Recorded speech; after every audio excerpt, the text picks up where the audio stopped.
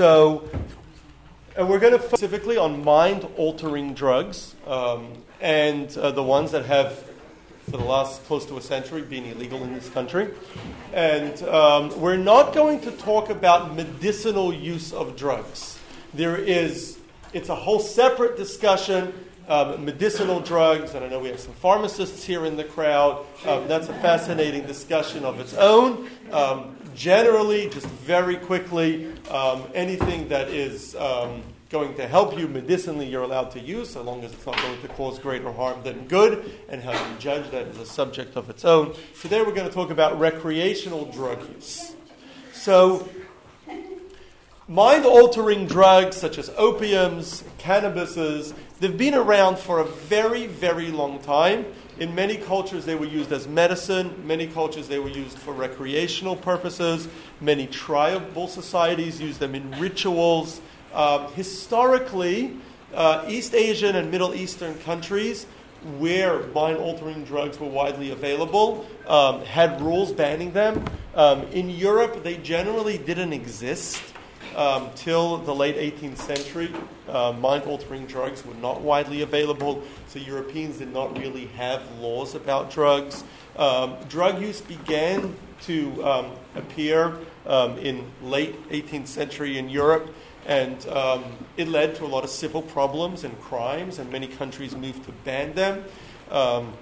While China, for example, long banned the use of recreational drugs, the British fought a number of opium wars to try to force the Chinese to allow their people to buy their opium that they were selling them.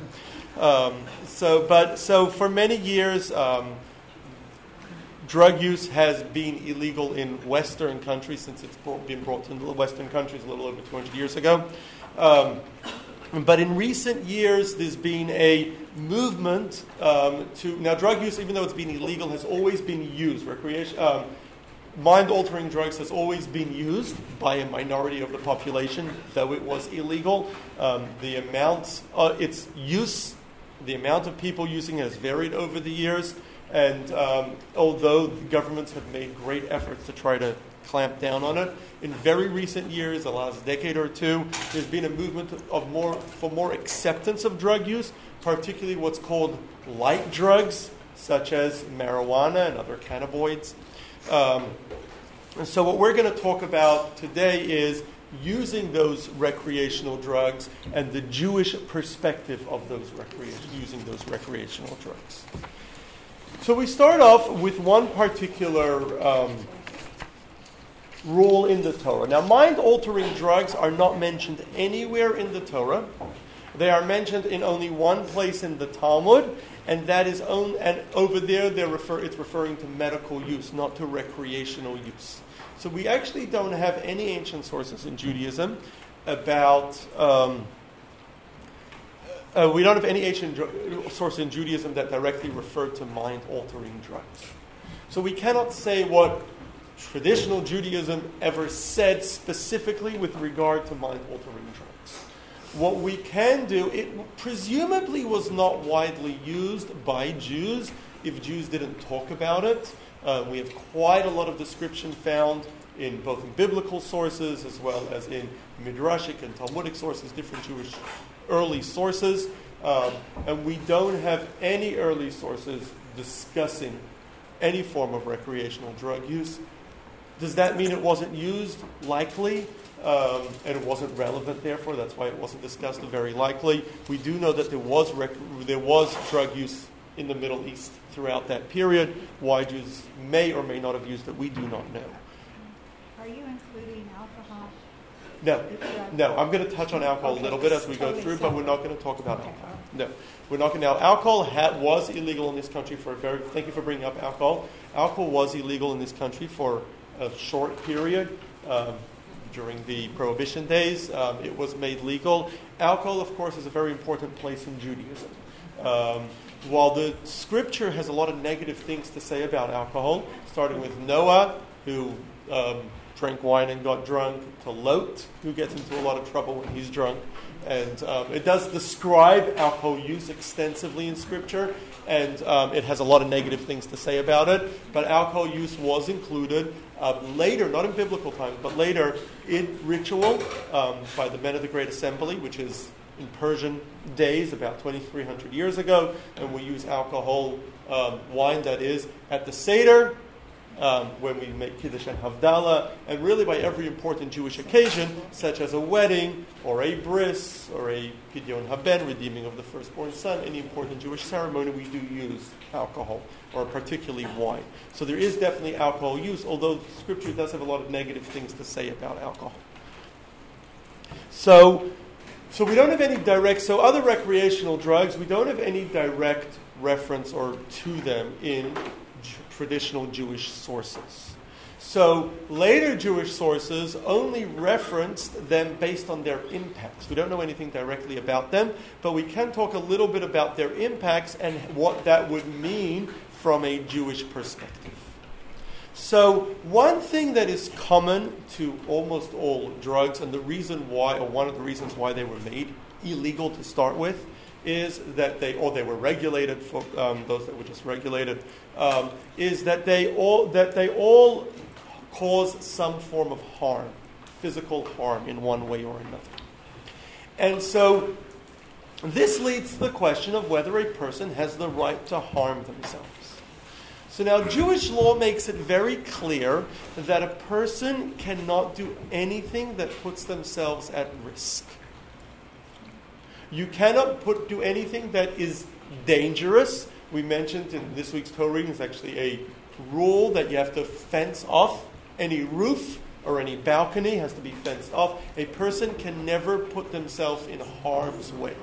It's forbidden to do anything dangerous, and we have very strict laws of danger, anything that has even small probabilities of danger, and we have different types of rules. We've had some class, we've discussed it, how we decide, can you get into a car? Can you walk down the street? Yes, you can. Can you get into a plane? Yes, you can. How we define what is dangerous and what's not, we have a complicated set of rules, but generally we avoid things that are dangerous, but not only things that are dangerous and that they could kill us, even things that will hurt ourselves are forbidden.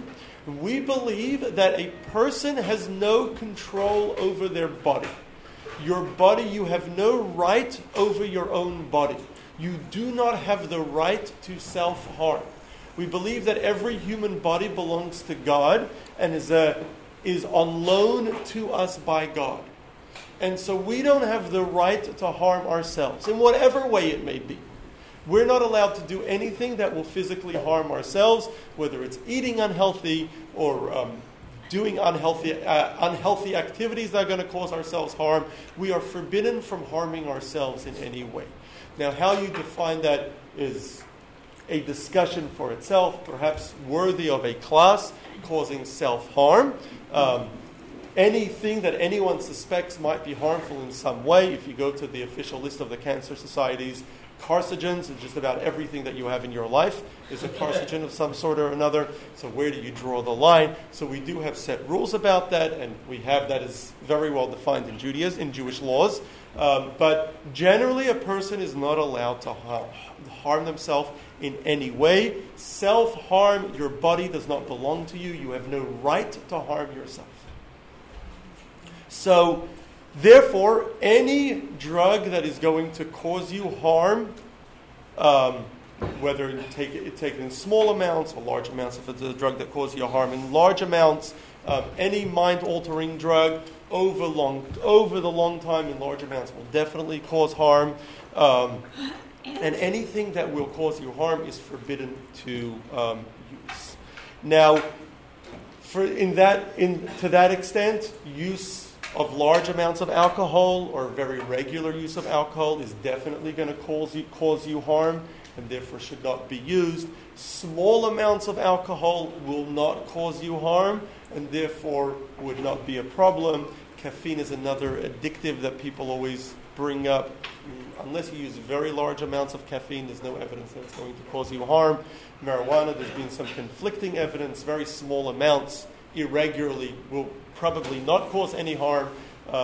Larger amounts and more regularly almost certainly will cause you harm. Definitely what's called harder drugs definitely cause long-term harm. So if you're going to cause harm to your body in any way, definitely it is forbidden. Is there something written where that, like on Simchat Torah and others, where when you drink and it frees you to be happier, to be joyful, and not necessarily small amounts, but large amounts on a particular holiday like that? Is there something? It's always forbidden to drink large amounts. We'll soon see some other reasons why. But number one, if you drink to a point that it causes you harm, self-harm in any way, that's forbidden. You're not allowed to harm yourself. Drinking a lot of alcohol destroys your liver and causes all sorts of other health problems. And so you cannot regularly drink alcohol. You cannot drink alcohol in large amounts. It's not safe. It's not healthy. It's not safe to drive. Sorry? Not safe to drive. To drive at all. No, after you drink. To drive after you, that's very dangerous. Yeah, don't do that either. And yes, we definitely have to keep ourselves safe. Small amounts of alcohol, there is no evidence that small amounts irregularly of alcohol will cause you harm. In the same way, there may be some drugs like marijuana, and I believe and I'm not an expert on this, it's outside of my expertise.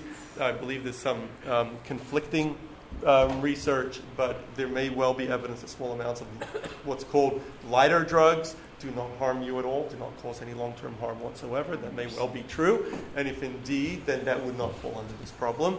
Larger amounts, without a doubt, large amounts do, and regular intake definitely does cause harm. Yes, Debbie? Marijuana's cannabis has been curing a lot of people.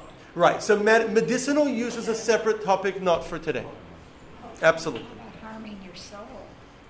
We're going to get to that. Very good question. You shouldn't harm your soul either. Are you required to treat yourself if you have a disease? Yes.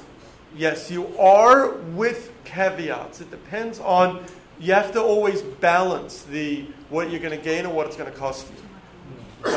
So generally, yes.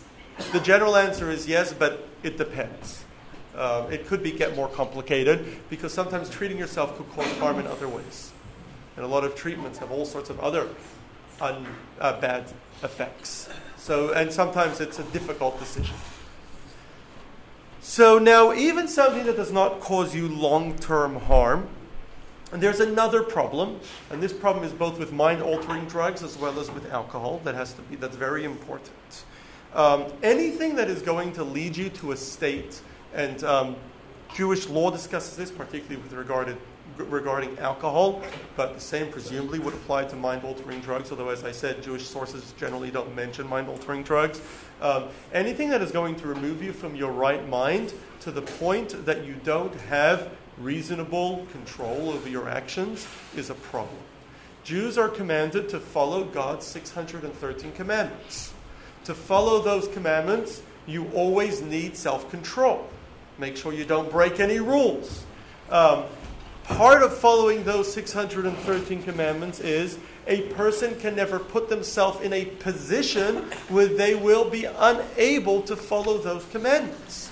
So the Talmud therefore says you cannot get drunk to a point where you don't have control over your ability to follow commandments. Because if you do, you've removed your ability, or you've knowingly stopped yourself from following God's commandments. Rabbi Moshe Feinstein, a modern halachic authority from the 20th century, in a famous response on the subject, says the same would presumably apply to any mind-altering drug that alters your mind to the point that you lose your ability to fully control yourself. So if you lose that ability, you would not be able to follow God's commandments properly. If you cannot follow God's commandments properly, that is a state you are not allowed to place yourself in. This would apply to anything that is mind-altering in any way, whether it's just putting yourself in some sort of trance, or any situation where you lose control of yourself would be forbidden. Yes? Again, you're accepting out the medical use of drugs. For the entire lesson today, we're accepting medical use of drugs.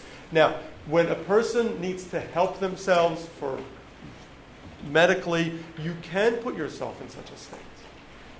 Again, you always have to weigh the costs and advantages. But yes, you definitely can. So this is what we're talking about when there's no medical value, just for recreational use. Now, another thing that has to be, yes? maybe you're going to touch on this later, but I know that in yeshivas, it's very, very common for a lot of drug use to be going on there. I would say among young people, it's very common. Yeah. Well, And any place that has a lot of young people. How is that supposed to be? That tends to come from immaturity and lack of responsibility that young people have. Okay. And young people in yeshiva are not that different from young people. Good point. Maybe they're more in touch with God. They should be. They should be. I think it's less in yeshiva than in high schools, but it exists. Stressed or depressed, and it makes me feel better. Yeah, but It depends if it has medicinal value. Now, defining medicinal value could be complicated as well. And again, I don't want to get into the details of And I would medicinal say, value. isn't doing oneself harm very subjective? Doing oneself physical harm. Right. So if It's you're not so- it shouldn't be perceiving subjective. That he's going to smoke a little bit. Doing oneself physical harm should not be subjective. Doing oneself physical harm can generally be, sometimes the evidence can be conflicting, but generally you can use evidence-based information to decide whether a certain action is going to do you harm or not going to do you harm. Right? Getting behind the wheel after you've drunk, after you drink too much alcohol is definitely dangerous. We know that. So that's not subjective. And generally, doing yourself harm should not be a subjective thing. It's not up to the individual to decide. It's up to people with knowledge in the impacts. And today we have better ways of doing studies and gaining information, and we have very valid information as to whether things are dangerous or not, whether things harm you. Now, some things can cause both harm and good, and then you've got to balance what's better. Yes. I don't believe tobacco is a mind-altering drug. It's definitely a relaxing drug. That's why I haven't included it. I don't think it dramatically changes a person's state of mind like caffeine. It's also legal, but tobacco we know today is not healthy. And there's a problem. The first problem that we mentioned was you cannot harm yourself. So doing anything that's going to cause you harm is forbidden in Jewish law. So that includes smoking and vaping. That would include smoking and vaping, presumably. This heading of my knowledge. Yes. So now there's a different problem that also must be taken into account. And that is the Torah commands us that we have to keep ourselves holy. Kedoshim tihiyu, be holy. Now, how are you supposed to be holy? What does it mean to be holy? So there's a number of different interpretations, but one of the main interpretations of this verse from the Ramban Rav Moshe ben Nachman is that it's a prohibition against addiction. It's a prohibition against getting addicted to anything. In other words, becoming overly obsessed with something. It's forbidden to be obsessed with anything that is unholy.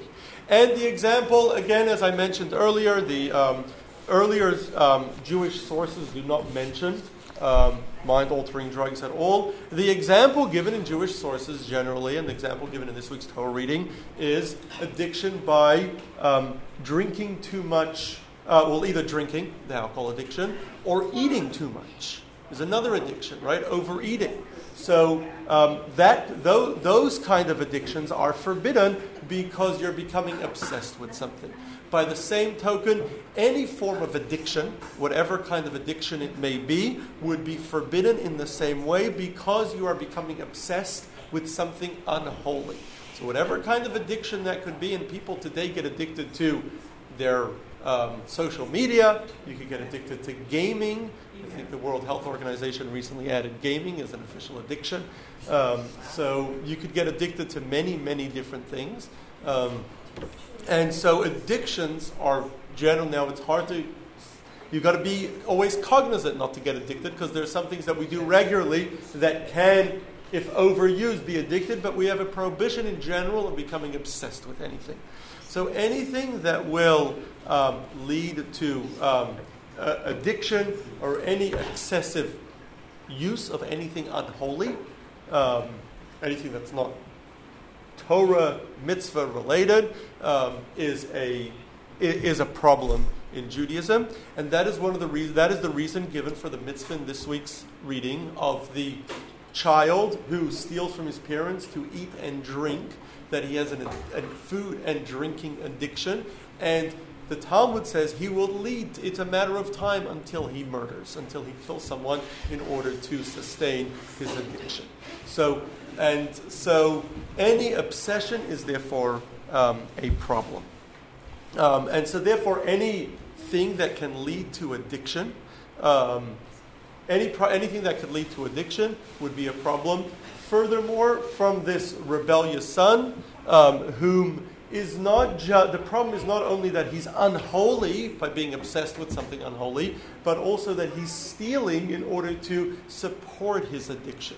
And the Talmud, the one place where the Talmud actually mentions drugs is, the Talmud says, be very careful with medicinal drugs. Talking about mind-altering medicinal drugs, because they lead to addiction. And it will end up costing you too much. Right? You become addicted, you end up spending all your money on it. So it's also bad financially. A Jew is warned from wasting money, and so therefore it also leads to money waste, and then can lead to, as we see with the rebellious son, turning to illegal activities, societal harm in order to support that addiction. So for all the reasons above, both to stop you, both because we have to be holy and cannot be obsessed with unholy things, and because we're not supposed to waste money on obsessions, and because of the societal ills caused by addictions, because in order to support your addiction, it ends up leading to all sorts of societal problems. And that, by the way, is the number one reason why mind-altering drugs were originally made illegal in most Western societies and other societies, not because they were so concerned about the individuals who were being harmed, but more so it was leading to societal ills. In other words, people were stealing, living on the streets, committing other crimes in order to support their addictions. So, and the rebellious son is our example of that, of those addictions. And so therefore, anything that's going to lead to addiction, whatever addiction it is, whether it's a drug addiction, alcohol addiction, gambling addiction, gaming doesn't have to be expensive, but now they've found ways of making it expensive too. Any other form of addiction that can lead to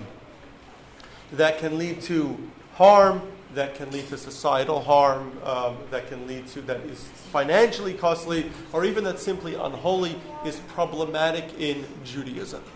Today there are other addictions that we sometimes just get addicted to social media. It's unhealthy, it wastes our time. It maybe doesn't cost us anything, maybe it doesn't harm society, maybe it does, but it's also a problem. So in summary, let me just summarize. Jewish sources do not directly address mind-altering drugs, at least recreational use of mind-altering drugs at all. Anything that's harmful to our bodies is forbidden, unless it's achieving some sort of greater good for us. So anything that's harmful in any way is forbidden. We should not be consuming anything that is harmful. Secondly, you cannot take a mind-altering drug that alters our mind to the point that it limits our ability to think clearly and control our actions. And thirdly, any form of addiction is problematic because generally the Torah forbids addiction, both because it's unholy, financial harm, and because ultimately it leads to societal harm. So for all those reasons, addictions are also proscribed in Judaism. So there's no question that, as we mentioned earlier, that Judaism allows us to drink alcohol. Jews historically have always drunken alcohol. It's important to point out that in earlier societies, alcohol drinking was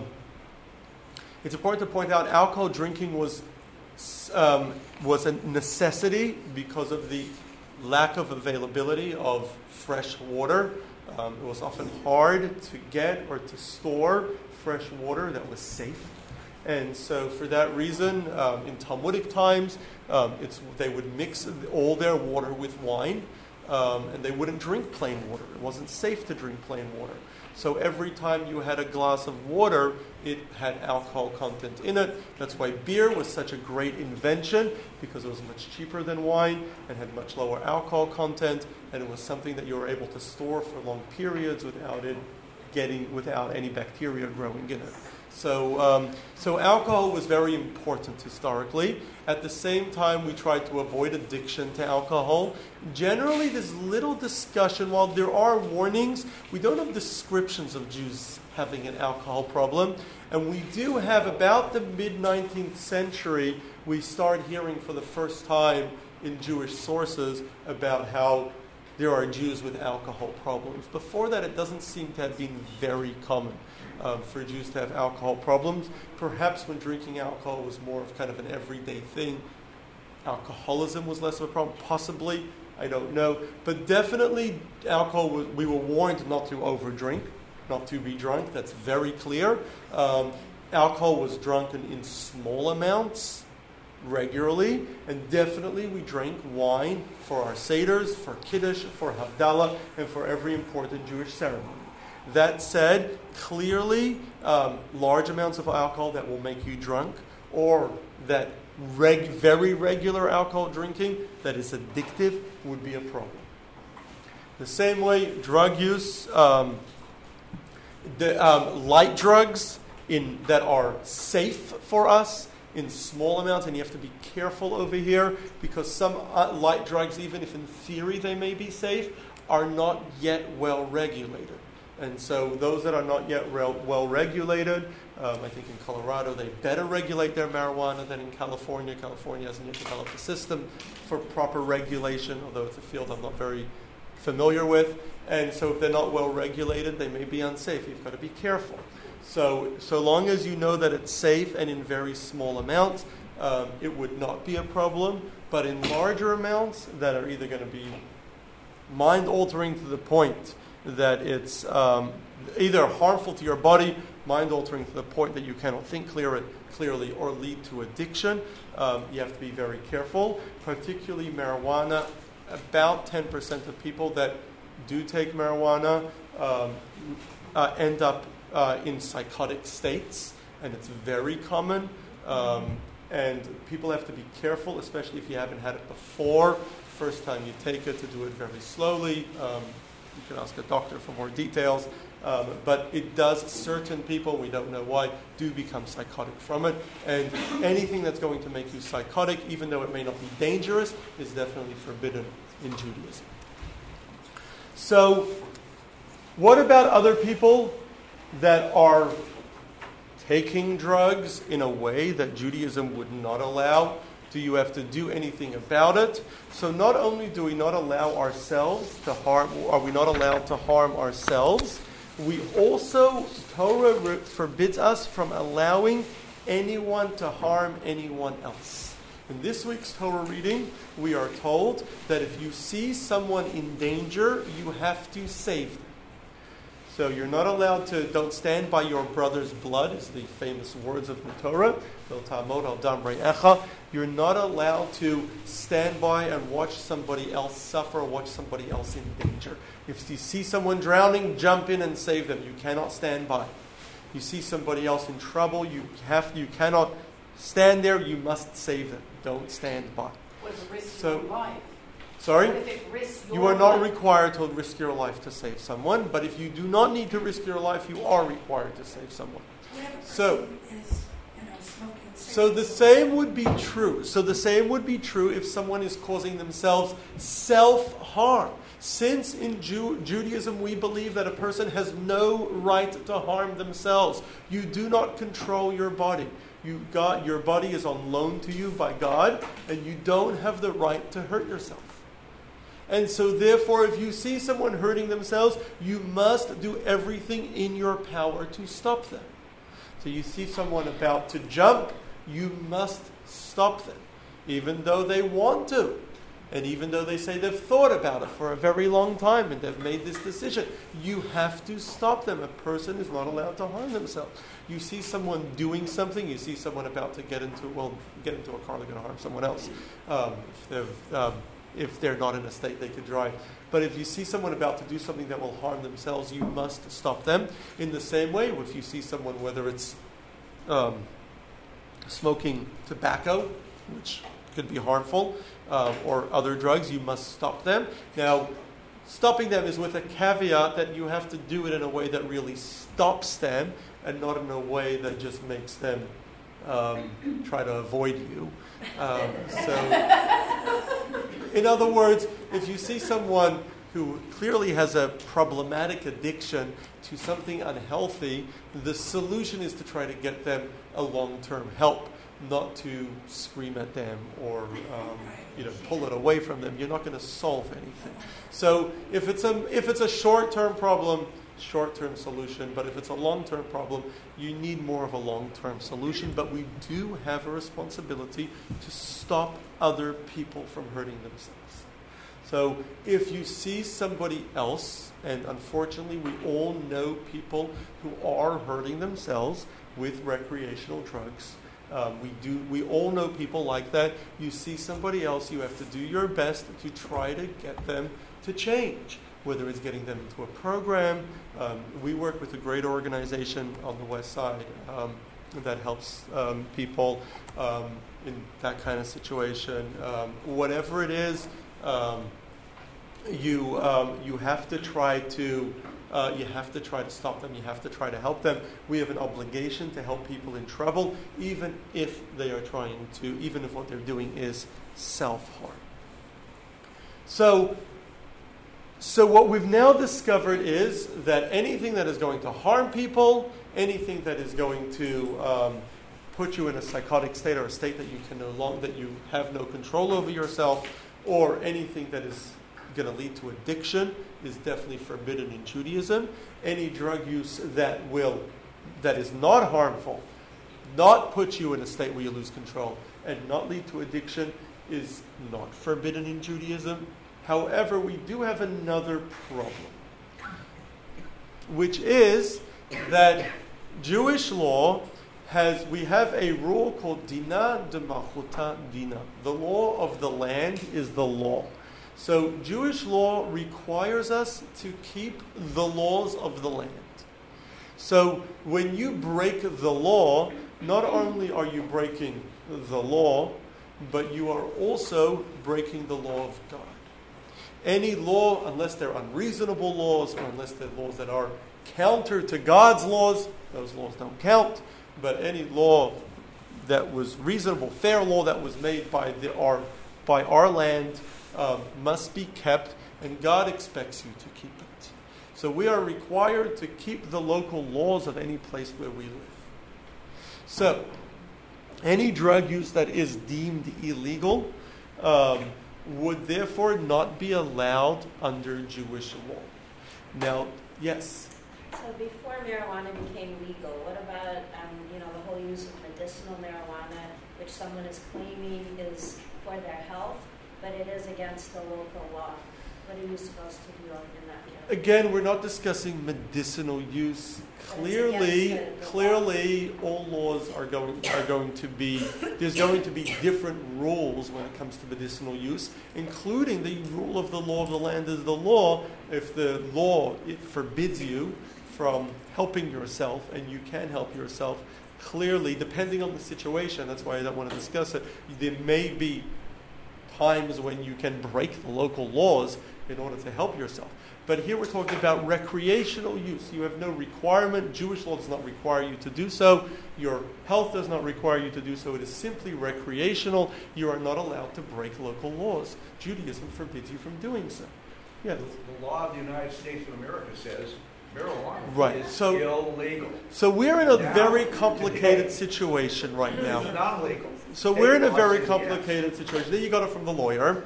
And we're in a very complicated situation. I'll just give it quickly. The United States first prohibited most mind-altering drugs in what was called the Harrison Act in 1914, which, by the way, the federal government doesn't have the ability to forbid use of anything constitutionally. They're only allowed to regulate commerce, but of course we find legal workarounds for everything. So what they did is the Harrison Act requires licenses to sell any opiates or cocoa-based drugs, and then the federal government does not issue those licenses, which deems it illegal. Any commerce in any of these drugs are illegal. However, non-commerce, the federal government cannot actually control. The federal government only controls commerce. So marijuana was actually banned in a very similar way what was called the Marijuana Tax Act of 1937. In 1970 is the law we're looking at right now.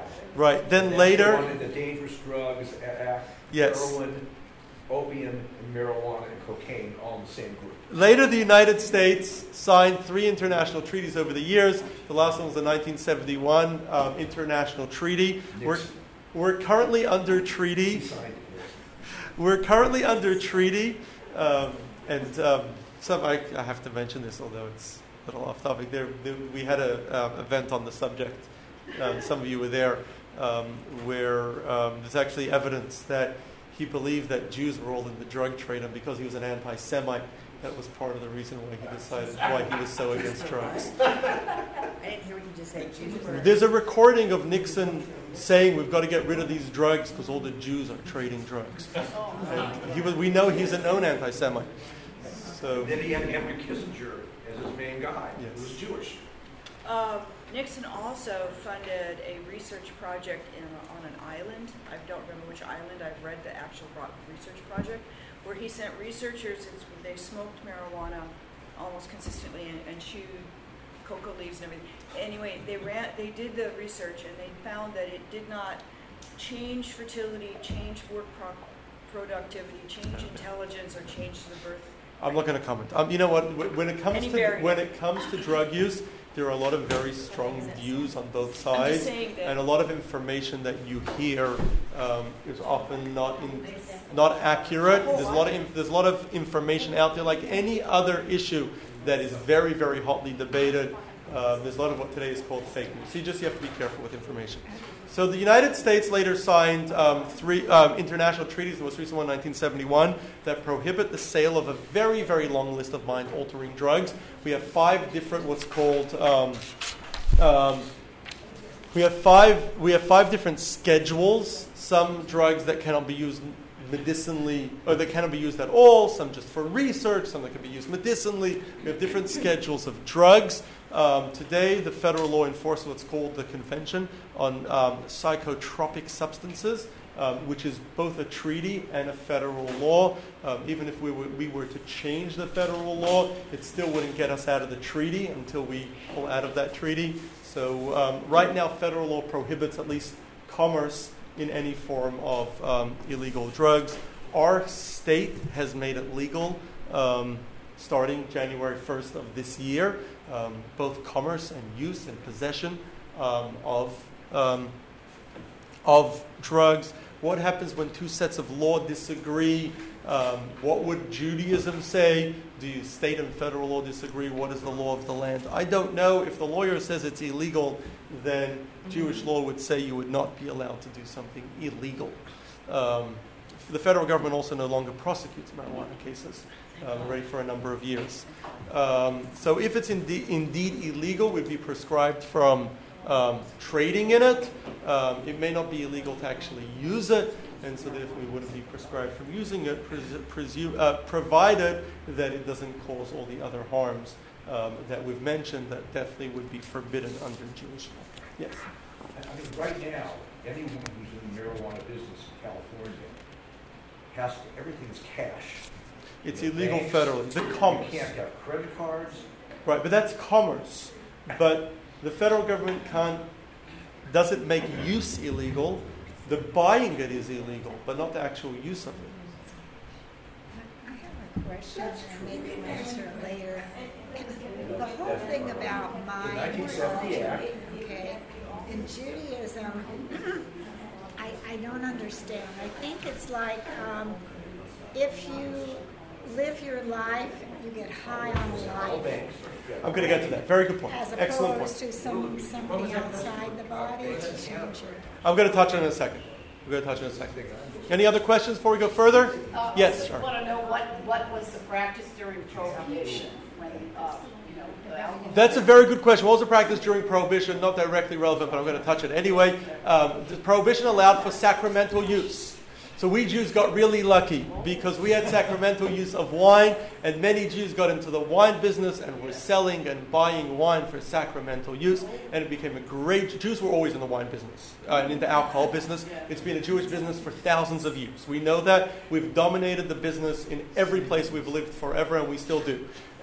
But definitely we were... of the bootleggers, we had the sacramental, and so did the Catholics. Exception, and so we were really good at getting around. There's also a medical exception. Doctors can write prescriptions. For alcohol? Oh, I didn't know that. I have a prescription that was written. Oh, really? So, we take drugs. Why do people take drugs? Why do people take stimulants? So we do it to alter our moods, to feel good about ourselves. It's a good experience. It's relaxing. It makes you feel really good. In the late 1960s, there was what was called, some of you may remember this, there was a counterculture that very much included the use of mind-altering drugs. There's quite a bit of evidence today that a lot of that counterculture was funded by drug cartels with the intention of spreading drug use in the United States and increasing their income.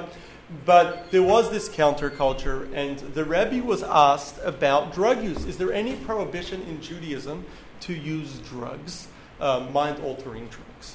And the Rebbe's response was as follows. We use mind-altering things in order to alter our moods to feel good about ourselves.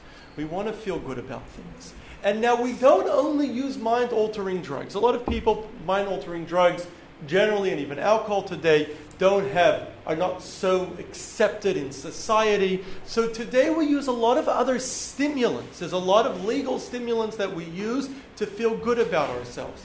Some common ones. People exercise, over-exercise, not the amount needed to keep themselves healthy and make their doctor happy, but people over-exercise, run triathlons to feel good about themselves.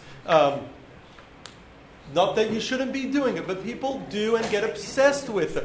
Some people become health obsessed with their food intake, and it's a form of feeling good about themselves. People that become obsessed with sports, with technology, with cars, with all sorts of other things, with music. People become very, very obsessed with many different things, with golf, in order to feel, and it's an escape. Like mind-altering drugs, it's an escape. It's a way of altering our moods. It's a way, people also, travel's another big one. It's travel, shopping, right? It's shopping too, yes, thank you.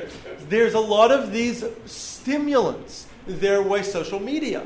They're ways that people feel good about themselves. Some of these things have harm, shopping, they just ruin our bank accounts. Some of them, or over-exercise, some of them have no harm whatsoever. They may be very non-harmful. They're just time wasters or energy and focus wasters. There's all sorts of things we do, not a once-in-a-while hobby, not a kind of side hobby, but things that we get obsessed with, things that we do because they become our escape, our way of finding something else, altering our moods, feeling good about ourselves. We mentioned earlier, the Torah says, Kedoshim Tihiyu. A Jew is required to be holy, which includes the prohibition of obsession over unholy things. Not bad things, things that are not holy. We should not be obsessed with anything non-holy. A Jew should be obsessed with holiness. Everyone needs an escape. Everyone needs something that stimulates them, that makes them feel good. But there's another way to feel good. In Psalms, it says, Ta'amu uru'u kitov Hashem. Taste and you will see that God is good. Taste and you will see that the Torah has all the stimulants that you need, all the escape that you need, the obsession to feel good. Taste it, try it, you will see that it is good. Or I think as the saying goes, try it, develop a taste, right? And so some things you have to develop a taste for. Whether it's cars, whether it's politics, whether it's sports, whether it's running. A few people who became obsessed with running told me the first few times was very difficult. And then they became a 2-hour-a-day thing. They start running 2 hours a day till their knees give out and their body can't do it anymore. So whatever obsession it may be, usually it doesn't start with that. You have to develop a taste for it. But with time, even smoking, tobacco, for those who have tried it, I haven't, you have to develop a taste for it. Or alcohol, you've got to develop a taste. So with everything, you try it a few times, and with time you'll discover it's a stimulant. Torah provides our stimulant. Judaism, God provides a stimulant. Try it, you will see that it is good. What are the stimulants that Judaism provides? Firstly, study. The best thing you could do, the greatest stimulant is studying. This is not only studying Judaism. And I know people that are obsessed with studying. It is the best obsession you could possibly have. I personally have it. It is the best addiction you can ever have. An addiction to books, an addiction to study, an obsession with collecting books, with reading books, with studying. It is the best obsession you can have. Encourage your family, your children, your friends to be obsessed with studying. There is no better obsession with knowledge. There is no better obsession. There is no better escape that you can have. If you can develop a taste for study, for learning, there is no better addiction that you can ever give yourself. No need for any other stimulant. Leave the shopping alone, the cars alone, the running alone. Run enough to keep yourself healthy, of course. Leave all those stimulants alone. The travel for vacation, that's great, but the over-traveling. Leave all those stimulants alone. Develop an obsession for study. It's the best thing. People have told me they come to the Sunday morning class. Their Sunday's not the same without it. That's great. It should be the stimulant. And give yourself, go to classes or study on your own. It should be a stimulant that you cannot manage without it. It's a great thing. And yes, we can develop an obsession for studying, and nobody ever regretted it. Nobody ever said, I wish I didn't waste my time learning all that much. Another great obsession, this one may be a little bit harder to develop. Another great stimulant is prayer. Prayer is a very important stimulant.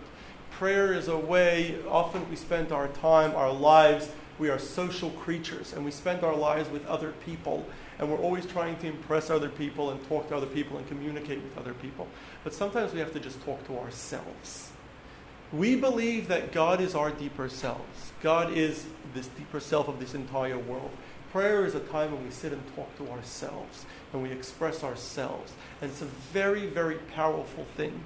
And throughout Jewish history, we had Jews that were obsessed with prayer, that would sit for hours and pray. It was a very normal thing. People that would spend time in prayer. People that would sit for hours and talk to themselves. It's a great thing.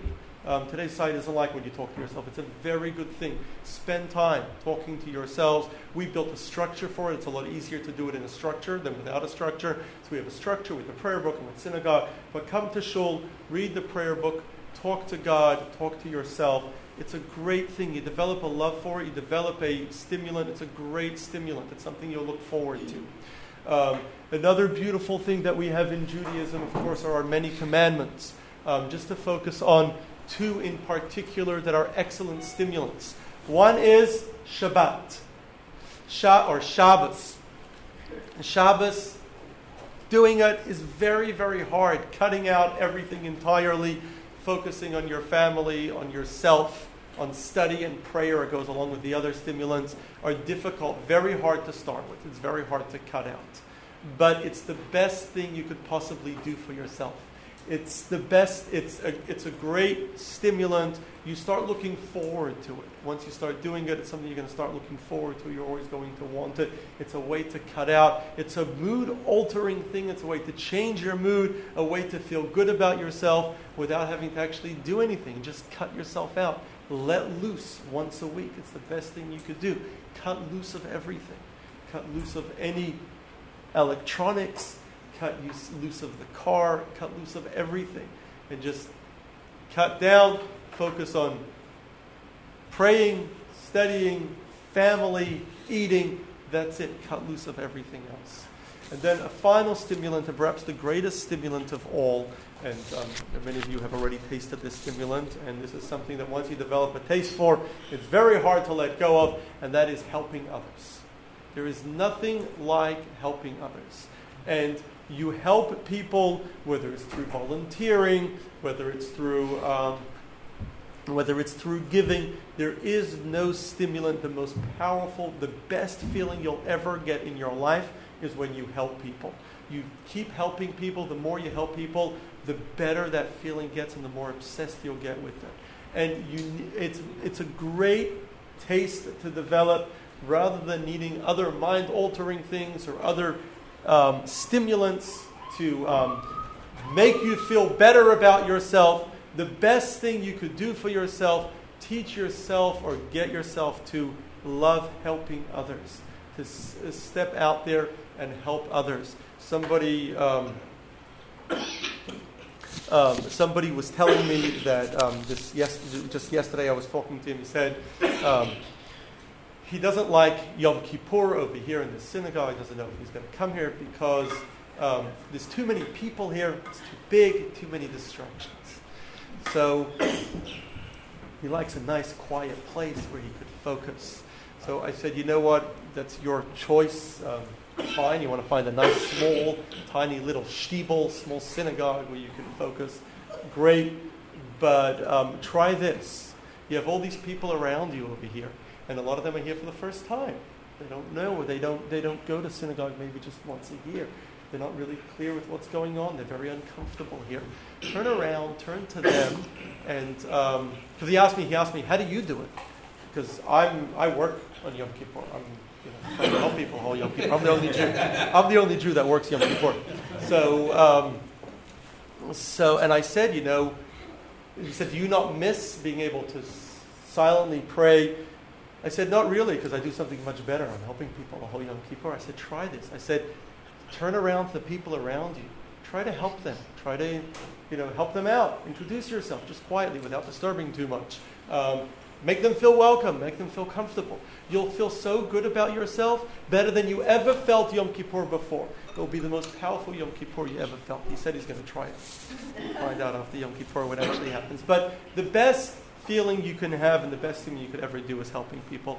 So ta'amuru kitov Hashem, rather than turning to other stimulants, and we always like to do it, the best thing you can do is God has provided us the best possible stimulants if we only use it.